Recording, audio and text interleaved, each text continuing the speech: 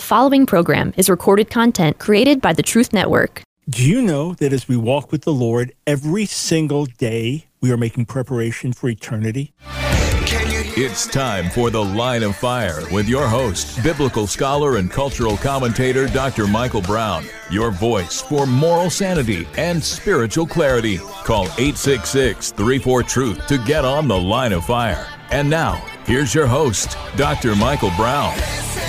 Let me shout it from the rooftops. Jesus is Lord. God is our rock.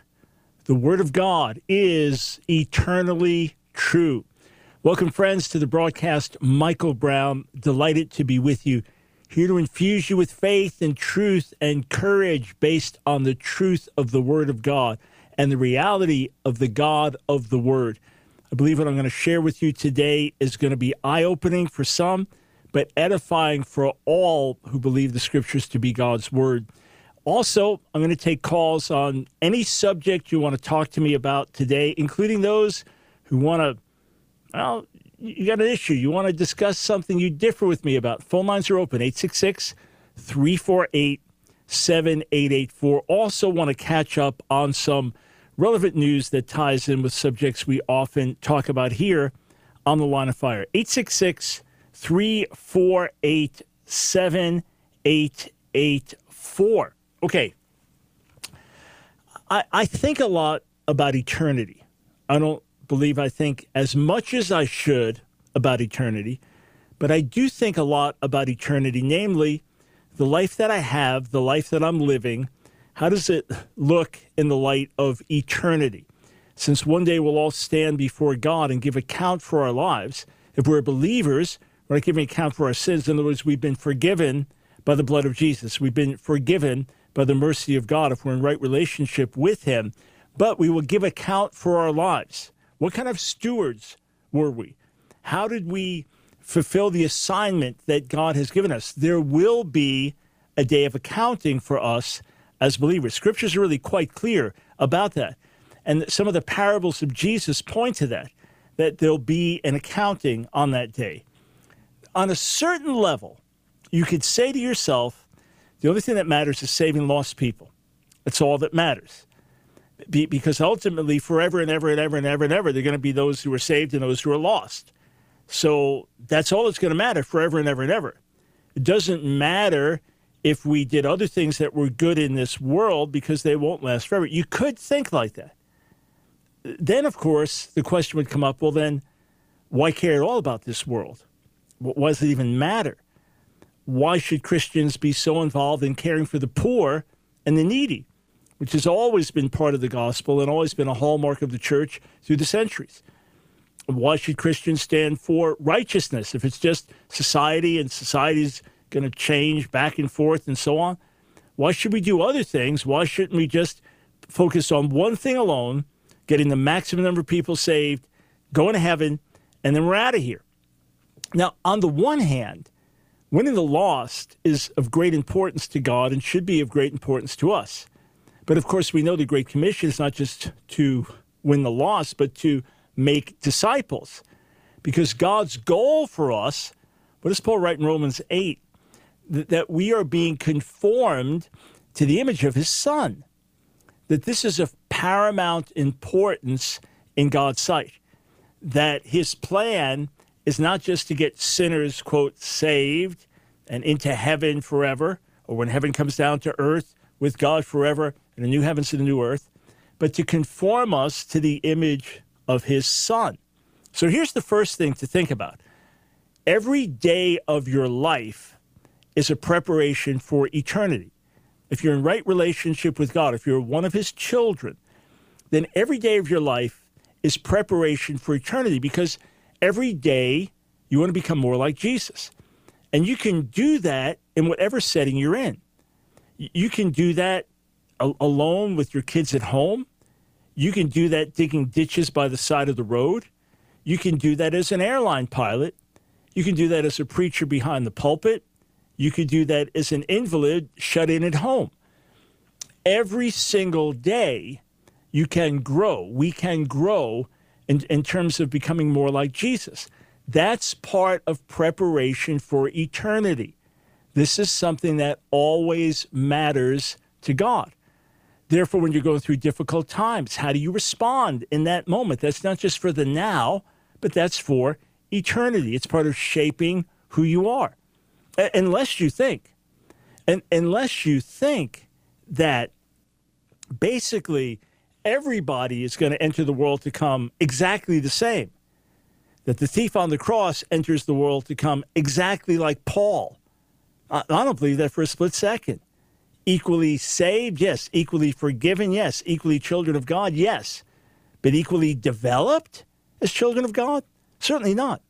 So I want to encourage you, even when it doesn't look like you're doing the work of ministry, even when you're not out actively winning the lost, even when that is not the case, the fact of the matter is that you are being conformed to the image of his Son as you walk with the Lord and yield your life to him. Sometimes the least ministry-related things we're doing are actually shaping us and molding us to be more like Jesus. That's one thing. Here's the second thing. As we stand up for what is right, as we push back against the darkness, we are glorifying God in the world. We are being witnesses. We are showing the world what God's values are like, not trying to impose our religious beliefs on everyone, but we are functioning as salt and light. Now consider this. If we rightly understand the parables of Jesus and some of his teaching about ruling over cities in the world to come, if we understand those rightly to be referring to the millennial kingdom, and there's debate about this, all right? My personal understanding is that there will be a 1,000-year kingdom on the earth when Jesus returns, and then after that we go into new heavens and new earth and eternity. Of course, there's debate on that. And yes, I could point to a lot of scripture and what the early church believed. Others would point to other scriptures and what later theologians believed. I don't want to debate that now. But if that understanding is correct, think of this. Jesus will say to this one, okay, rule over 10 cities. But over this one, rule over 5 cities. In other words, you've been responsible. You've been a good steward over what I gave you.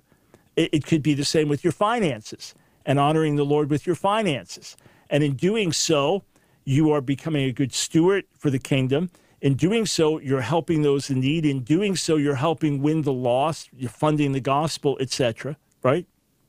But on that day, if we understand this rightly, then we will be ruling under Jesus during the millennial kingdom. We know the 12 apostles will sit on 12 thrones, according to Matthew 19:28, and rule over the tribes of Israel. So if we're rightly understanding that, what we're doing in this world now, standing for righteousness, raising our voices to protest against injustice, giving ourselves for God's purposes, not directly evangelizing, but functioning as the salt and the light. If that is the case, then in addition, we are being prepared to rule under the Lord. We are, by taking a stand for righteousness today, preparing for the day when righteousness will rule the entire earth. By standing for justice today, we are preparing for the day when justice will cover the earth. By being responsible stewards in this age, we'll be entrusted with things in the age to come. That encourages me, because sometimes I think to myself, I would just rather give myself to world missions and supporting world missions and supporting evangelism in America and supporting Jewish evangelism and do nothing other than that and give my life to that. I mean, why do we spend so much time teaching people the Bible and growing in our knowledge? You go, hey, we got eternity to learn more about God. Let's just win the lost now, right?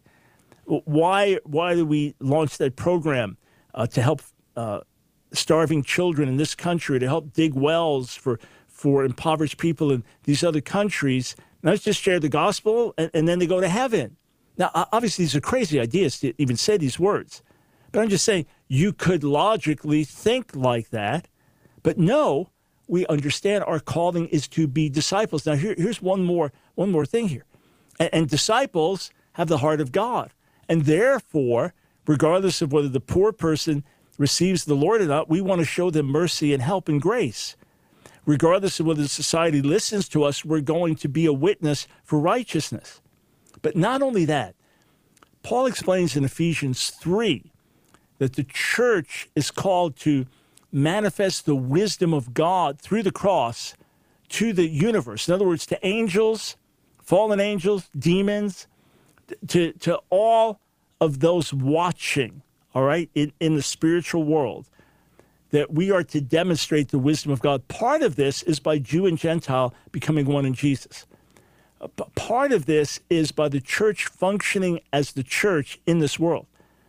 So even though it may not look like, well, we're directly involved in the Great Commission and doing what we're doing, even if that's not the case, and not everything is directly involved in winning the lost and making disciples, right? I mean, indirectly if we're honoring the Lord, but not directly. We are still functioning as the church and being witnesses, making a difference in this world and in the spiritual realm and in eternity, or preparing for eternity. And remember that part of our great mission and everything we do is to glorify the Lord to the max. So what this means is that if I can glorify him through my behavior in a difficult time, if I can glorify him by holding to the truth of the gospel, if I can glorify him by raising kids that are godly, if I can glorify him by walking in integrity in the business world, if I can glorify him by refusing to compromise and give way to corruption, if I can glorify him by giving him the credit and the praise, I am fulfilling some of a crucially important mission here on earth. So friends, don't just think, well, if I'm not preaching from the pulpit, or if I'm not on the mission field, I'm really not glorifying the Lord or doing his will. No. Seize every moment and find out how we can glorify him in the here and now, and in doing so, prepare ourselves for the world to come and for eternity. Had that on my heart to share with you. I've been meditating on it. It helps me to understand that as well. All right, we'll be right back. We'll take some calls, catch up on the news. 866-348-7884 is the number to call. We'll be right back.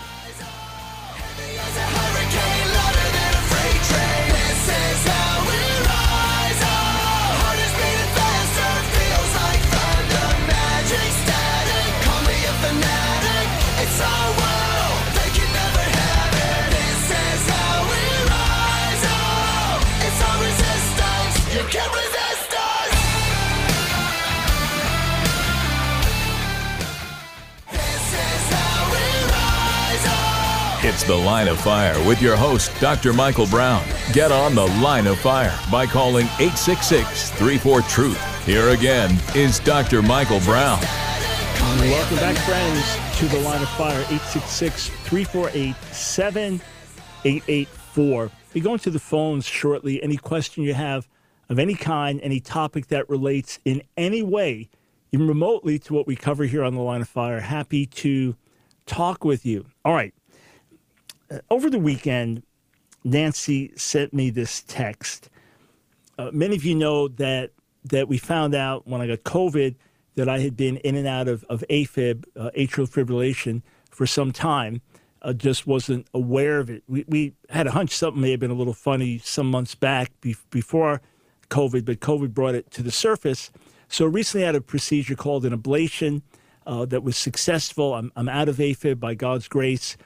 I trust to stay out of it for life and do everything I know how with healthy diet and lifestyle to contribute to that. So Nancy was just researching a little bit more about AFib over the weekend and why people can have this procedure, an ablation done, and then over a period of time go back into AFib. That's what we're trusting God will not happen in my case. In any event, she goes to a medical website, and it's got your basic subheadings. And one is, who does atrial fibrillation affect? Are you ready? Well, AFib can affect anyone. It's more common among people of European descent. However, black people who have AFib are more likely to have serious complications such as stroke or heart failure. People assigned female at birth, which they abbreviate as AFAB, are more commonly diagnosed than people assigned male at birth, which they abbreviate as AMAB. Friends, this is madness.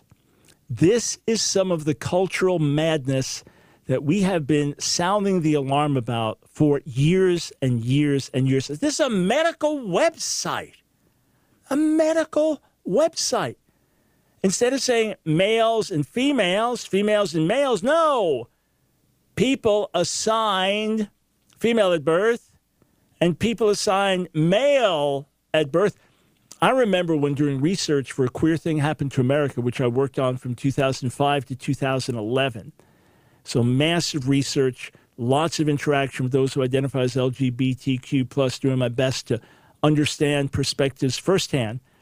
I remember when I first came across these terms, assigned male at birth, assigned female at birth, I laughed. I thought, what kind of nonsense is this? I mean, it was so ridiculous. The doctor's like, well, I'm going to assign you male. No, you're not assigning. That's a male. That's a biological male. I'm going to assign you female. No, that is a biological female. We're not talking about the less than 1% who are intersex, who have a biological or chromosomal abnormality, and who should be treated with great compassion and understanding because of the delicate and difficult things that they've had to live through. We're talking about the 99% plus who are biologically and chromosomally through their body, every cell of their body, either male or female. And that's why during the ultrasound, it's like it's a boy, it's a girl. Not, well, it looks like we'll assign this one male at birth or assign this one female at... No, it's a boy or it's a girl. I mean, adding to the madness here is that this is an article about AFib. So AFib can affect AFAB and AMAB people. This is beyond insane. This is dangerous because someone comes into a hospital and rush into the emergency room and they're just able to communicate and say, yeah, here's so-and-so, male. Okay, right. Well, you think they're a male. No, they identify as male. Well, you could hurt them treating them as a male when they're actually female. There was one case about an obese man with terrible stomach pains. By the time they figured out it was a pregnant woman, the baby was lost. This happened, within the last couple of years in a hospital. I talked to a nurse in England, and she said, I defy the hospital on this. I don't tell them. But when the patient who's obviously identifying as opposite to their biological reality says, I'm male, she just writes down female. Why? Because she wants the person to be treated properly. And you don't treat a man exactly the same as a woman in every single case. Oh, just a little bit more, and then we'll go to the phones. Oh, let's see. Which headline should we start with? How about this? This is from England. Mayoral candidate Maureen Martin allegedly fired over Christian views on marriage, plans to sue. So here she is, candidate for mayor. She worked with the London and Quadrant Housing Trust. She was fired.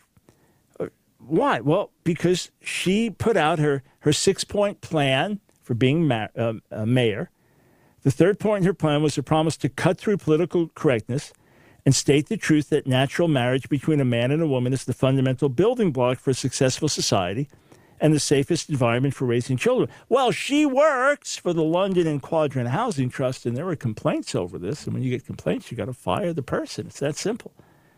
So she's called in to meet with them. It was a real inquisition. They had received 3 complaints. Count them. Not that she ever mistreated anyone. Not that she was unfair to anyone ever. That's not reported, but her positions made people uncomfortable. She was challenged about one tweet in which she had commented on transgender sport. Good for her. And another in which she retweeted a comment by the CPA that it was, quote, disgusting for the U.S. Embassy at the Vatican to display the rainbow LGBTQ plus flag. I agree. It's disgusting to do that at the Vatican. I agree. So they said, hey, your views are your views, but look, you're linked to us, and therefore you're going to bring us into disrepute. She said she was fired. She was shocked by being fired, and of course is suing the company. Now, when people say, hey, how does the person I marry affect you? Here's a perfect example. Once you codify the one thing as law, you now codify people that differ with it as bigots. Oh, how about this? My friend Mike Winger posted this on Twitter. It was from Women's Voices.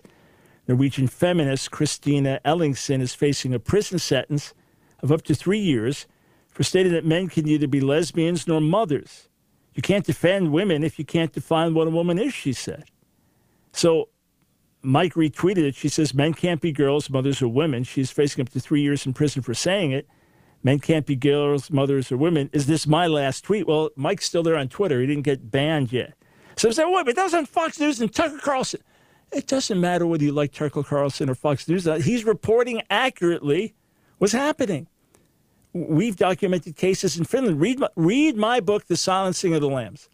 If you think a drop of this is exaggerated or it's Chicken Little saying the sky's falling, read The Silencing of the Lambs.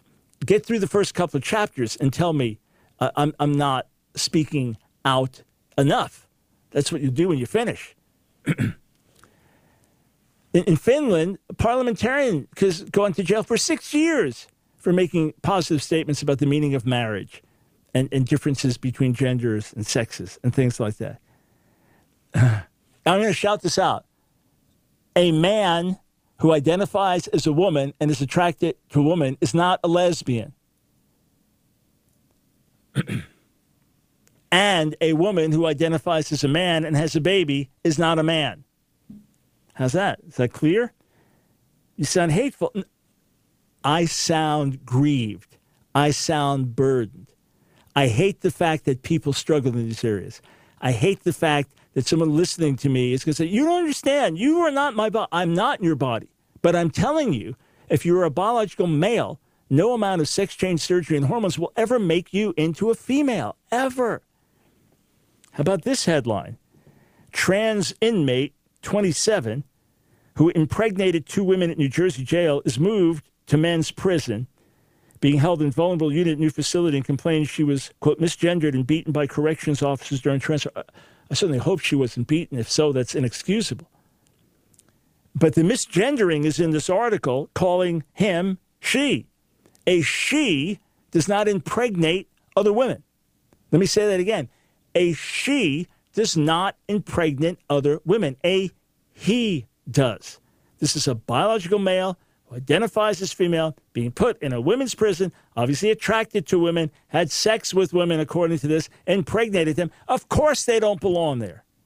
You say, well, they get mistreated in a men's prison, then you have to have a ward just for transgender people, something like that, to try to help them in prison.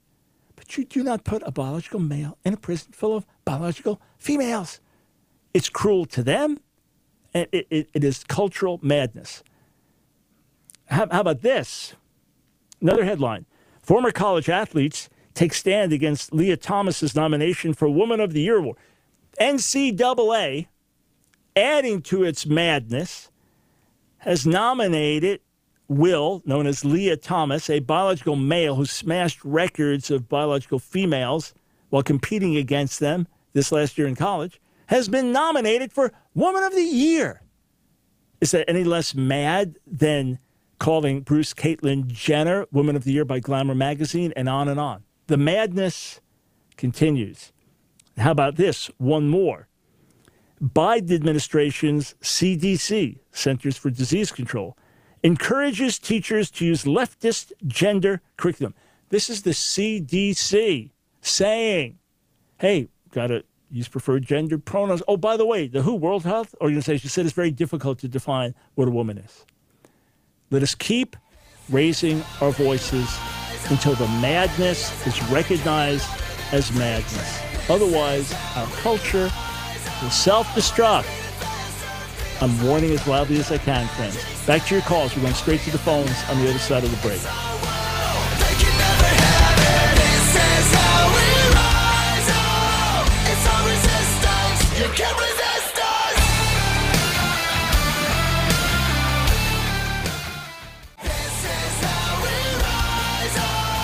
It's The Line of Fire with your host, Dr. Michael Brown. Get on The Line of Fire by calling 866-34-TRUTH. Here again is Dr. Michael Brown. Thanks, friends, for joining us on The Line of Fire. 866-34-TRUTH. Okay, I said I was going straight to the phones, but I've got a graphic ready for you. I want to put this up, all right? And so for those listening, I'm going to describe it. For those watching, you'll think, what in the world?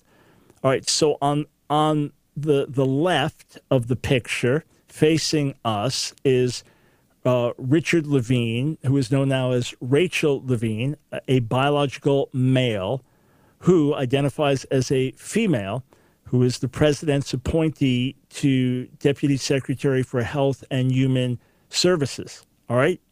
Or Deputy Assistant Secretary for Health and Human Services. And a four-star admiral, was hailed as the first woman to be a four-star admiral. The problem is a man, is a male. Next to Levine is the gentleman who is over nuclear waste for the Biden administration. Obviously, another important position. You say, man, the person's wearing a dress like Richard Levine is. Correct, because he is also a drag queen who has also been in, well, let's just say that this is not your normal heterosexual. We'll leave it there. These are appointees to the administration. And these are representatives of America to other countries. What do you think the Muslim world thinks about this? What do you think some of the conservative Christian parts of the world think about this? This is our administration. I would love for these two people to really come to know the Lord. I would love for them to experience the kindness and grace of God. I would love for them to understand what it means to be created in the image of God and how everything they've ever done wrong has been covered by the blood of Jesus if they will only turn for mercy. And I'm sure that these individuals have very positive characteristics and qualities in many areas of life, except they are radically wrong in their self-identification. And as public representatives for America, make us a laughingstock. I'm just being plain, friends. Did you honestly think if I told you this was going to happen 10 years ago, and by the way, I didn't explicitly predict this, but if I told you this was going to happen, would you believe me? Even looking at the picture, you think, no, this is doctored, but it's not doctored. All right, 866-348-7884. Let's go to the phones. We'll start with Greg in Cary, North Carolina. Welcome to the Line of Fire. Hello, Dr. Brown. First of all, I'd like to say that your new theme song, I really like it. I like the other one, too, but I really like the new one, too, just as much or more than I did the other one. Well, thank you. And the question I have is that I was wondering how integral prayer is for someone to pray for someone for salvation. Because I said something to somebody. I said, I just wonder who prayed for me before I got saved, because nobody in my family was saved, really. And the person said, you don't have to have somebody pray for you. And I was like, well, I've kind of heard that people pray for people a lot of times to get saved. So I was thinking, it seems like, so I just didn't know how integral, because I've never really read it in the Bible that I can recall where it says anything directly about that. Right. So let me ask you this, Greg. Generally speaking, what role do you think prayer plays in what happens in this world? In other words, if we pray, will it make a difference? If we don't pray, will things still happen the same way? What's your view on that? Oh, I believe in God's divine will and his divine, that regardless. Yeah, I see what you're getting at now, I guess. No. I don't mean that as a leading question.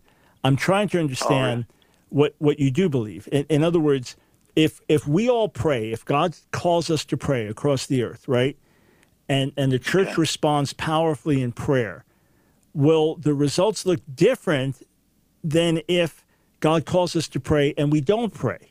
Will the results be different? I believe prayer is very important. I do believe it's important, but I believe that... Go ahead, sir. No. Go ahead. This is not a setup. I'm trying to flesh this out with you. Yeah, I do. I believe that prayer is very important. I believe that that prayer can. I mean, it was the one Old Testament prophet that prayed and had time turned back, I believe, and I can't remember which one it was. Yeah, so it's Isaiah with King Hezekiah. Here, let me give you a couple of examples. The end of Ezekiel 22, God says that he was looking for someone to stand in the gap and pray and intercede for the nation. But when he couldn't find anyone, he destroyed the nation. In Psalm 107, it says that he was about to destroy Israel had not Moses stood in the breach and interceded. So the way God works is he is working with us, meaning Jacob, the 4th chapter, you don't have because you don't ask. And then when you do ask, you ask wrongly to consume things on your own lusts. So the way God has set it up is he works with our prayers, meaning if he says, Jeremiah 18, I'm going to bless a nation, right? I'm going to do good to this nation and bless it. This is a principle he gives in Jeremiah 18. If I'm going to bless a nation and that nation instead turns and does evil, then instead of blessing, I'll curse it. Now, conversely, he says, if I decide to curse a nation and they turn to me and repent, then I'll bless.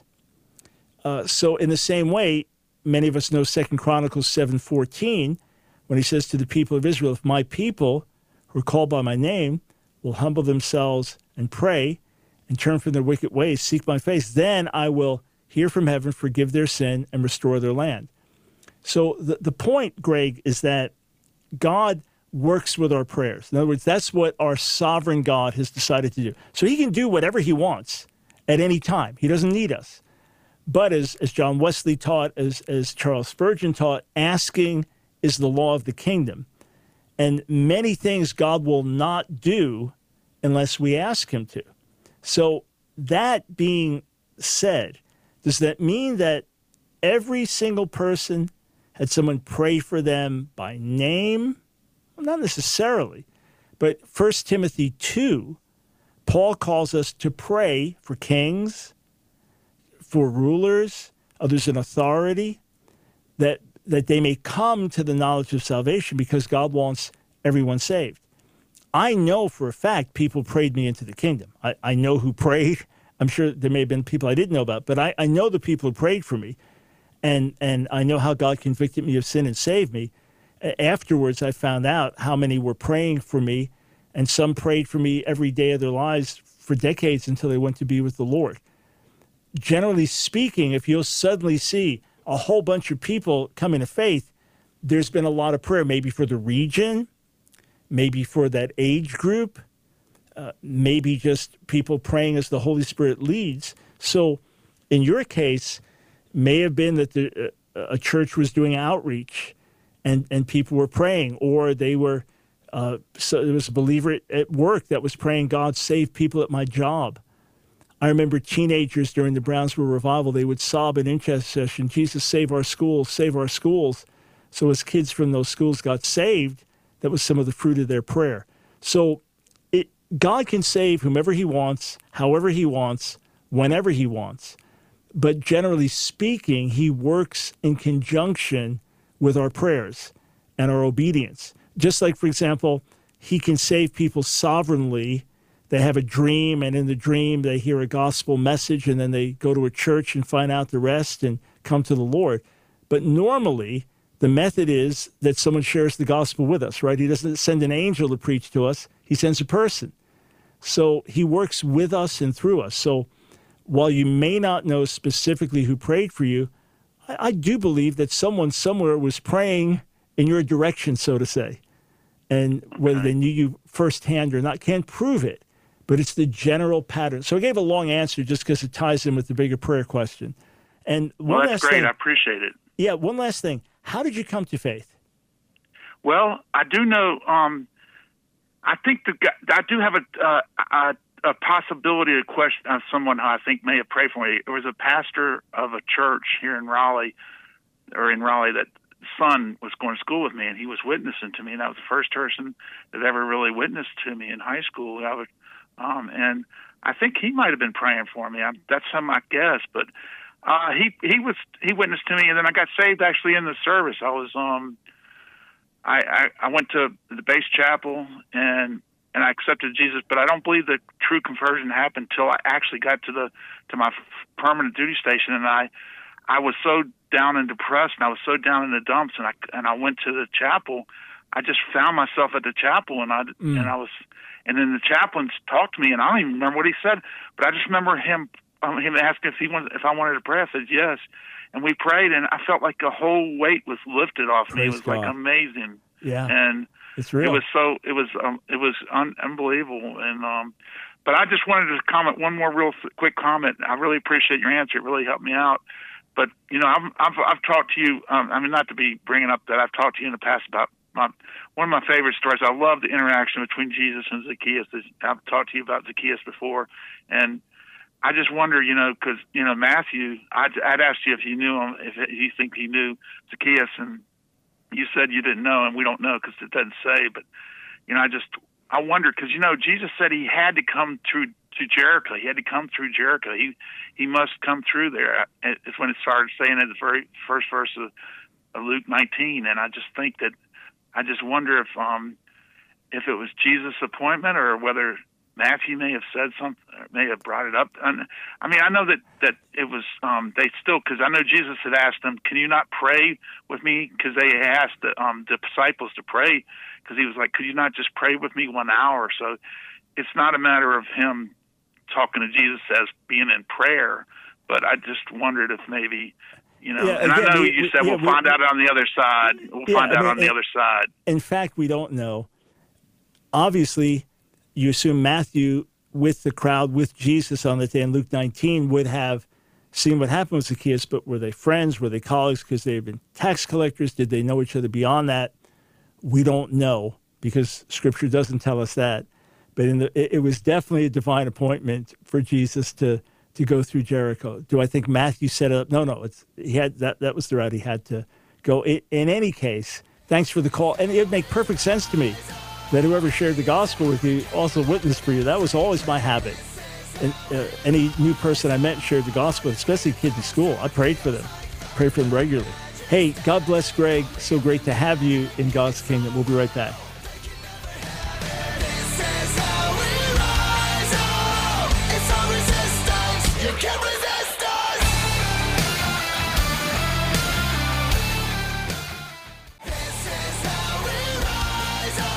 It's The Line of Fire with your host, Dr. Michael Brown. Get on The Line of Fire by calling 866-34-TRUTH. Here again is Dr. Michael Brown.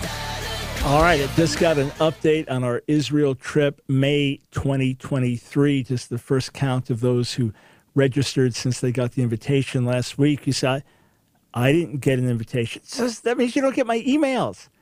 That means you don't know about all these videos that we've got on sale, half price. I just saw a slew of people ordering classes. I didn't realize we were cutting all of our online classes in half, and these great video classes we recorded. So I just found out myself that we were doing that. So because I'm on our email list. So get on there today. Ask Dr. Brown, askdrbrown.org. Stay informed. Friends, all the material that we're putting out, all the videos, all the articles every week, is for you. It's to build you up. It's to get free content in your hands so you can be strong on the front lines, because we're under attack these days. And friends, we want you to be so healthy that yokes of bondage and deception and misunderstanding just fall off of you because of the health and vitality of your own walk with the Lord. That's our heart. That's our goal. That's our vision. And then a healthy church will shine brightly in a society. A healthy church will provoke Israel to envy. This is God's heart, and we're seeking to do our best to help. So get our emails, askdrbrown.org, and then go to the website. When you sign up for the emails, click on the Israel Tour. Now is the time to sign up. We don't know if we're going to bring one bus or two buses, and it could be that when we get to the end, one bus, we just stop there. It depends on how long it takes to fill that first bus. And so the sooner you register, the better. I know it's a big decision and a lot going on, but the sooner you do it, the better it is. The trip of a lifetime. There's this anticipation I have to be at certain sites with you as you take in things for the first time, and it's glorious. It's wonderful. It's beautiful. So go to the website, askdrbrown.org. Check out the Israel trip. Tell your friends. Maybe they've been wanting to go. It's going to be May 2023. All right. Do I tell this story or not? Yeah, I'm going to tell the story. I'm going to tell the story. For those of you who understand different aspects of intercession, who can relate to what Paul said about being in spiritual travail for the Galatians, as if he was in childbirth for them, spiritually speaking, for those who can relate to praying with tears, or what Paul speaks of in Romans 8 with groans that can't be articulated in human speech, this will make more sense to you. For those to whom these are foreign concepts, keep looking at the Word and see if this might be part of what Scripture talks about by being burdened and carrying the pain and weight of a dying world, or of people in need in the body. So this was in spring of 1983. So I came to faith in 71. This is now spring of 83. And I was experiencing levels of intercession I had never known before. I would pray and get so burdened, I couldn't even speak articulate words as much as just groan. The pain. We've all felt that at different times in our lives, right? You can only weep or just sigh or groan because the pain is so great and there are no words, right? So we're on track with that. Maybe you never experienced it in prayer, but it's certainly something very biblical. So I was overwhelmed, groaning in intercession. I felt this tremendous burden, and I was just on my face and just gripping my body. I felt just as if it was childbirth, but spiritual. Obviously, I don't have a clue to what childbirth is like physically as a man. All right, so ladies, I'm not saying I have a clue about that, all right? I understand that. But spiritually, I felt like I was giving birth to something. But I didn't know what I was praying for. And Paul says in Romans 8 that we don't always know how to pray. But the Spirit makes intercession for us with groans that can't be articulated in human speech. It's right there, Romans 8, 26, 27. So when I was through praying, because the burden was so intense, I asked the Lord, what was I praying for? And I felt the Spirit say to me, Muslim strongholds in South Africa. And I thought, oh, come on. Mike Brown, you're crazy. Muslim strongholds in South Africa. Oh, right, sure. Here I am living in New York, Long Island, a few minutes from Kennedy Airport, like 5 minutes from Kennedy Airport on Long Island. And oh, yeah, and I'm praying, God's leading me to pray for Muslim strongholds in South Africa. It seemed preposterous. Now, I'm sharing this because of the previous call about prayer for salvation. So I thought, number one, the Muslim strongholds are in North Africa, right? The Sudan and Egypt. And for the north, so South Africa is not known for its Islamic population. That's one thing. And why would God lead me now to pray for that? It was so random. Okay. But I couldn't deny how real the prayer was, how deep it was, and how much it was in harmony with other prayers I had prayed in recent weeks where I felt tremendously gripped to pray for a person in the same way. I couldn't articulate it in human words, but overwhelmed to pray for that person. And then we went to minister to them. They were wonderfully, gloriously set free. So I remembered it, I filed it away, but it still seemed odd. And look, we can think we're hearing the Lord and we're not.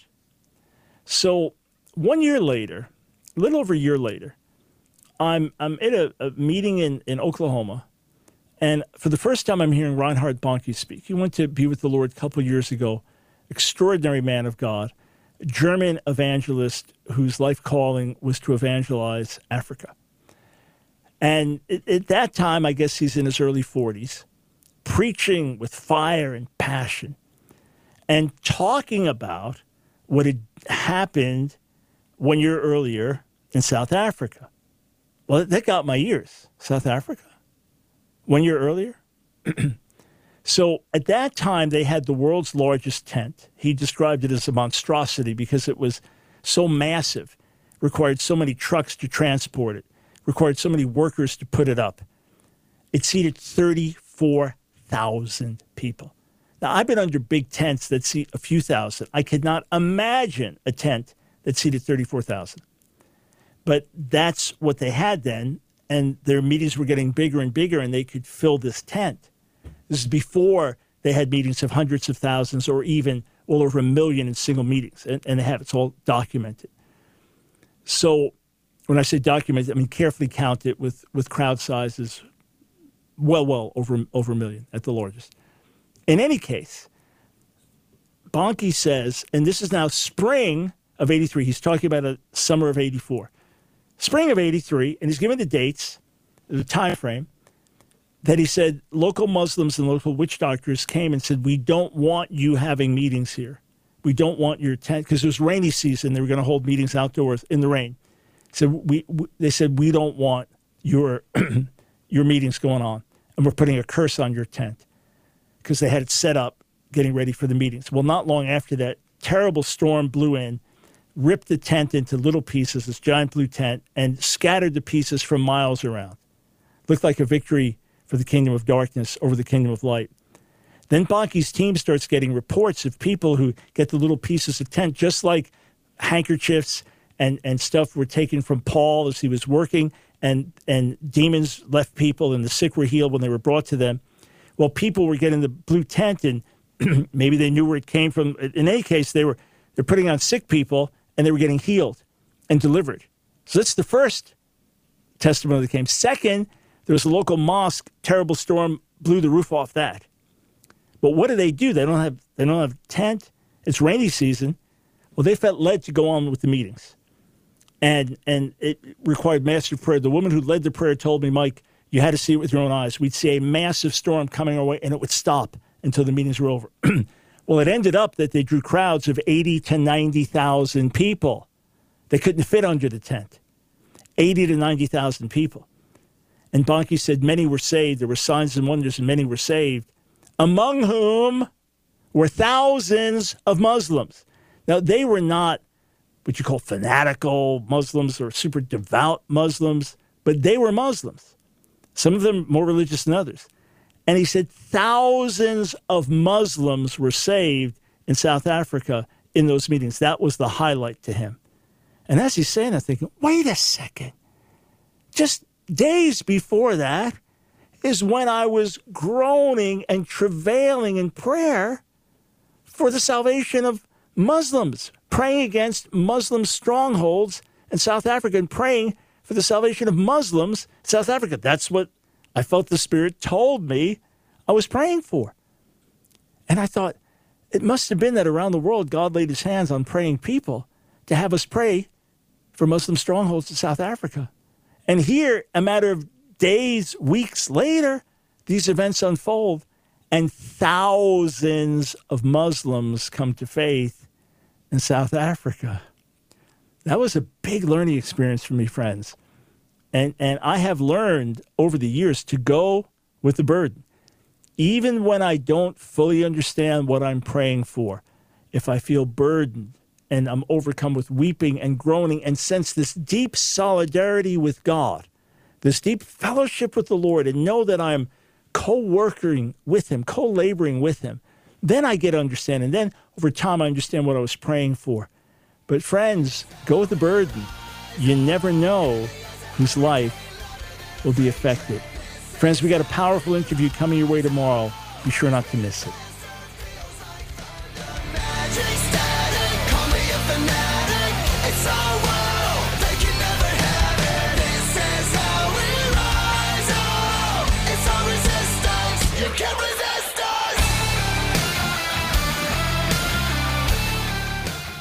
Another program powered by the Truth Network.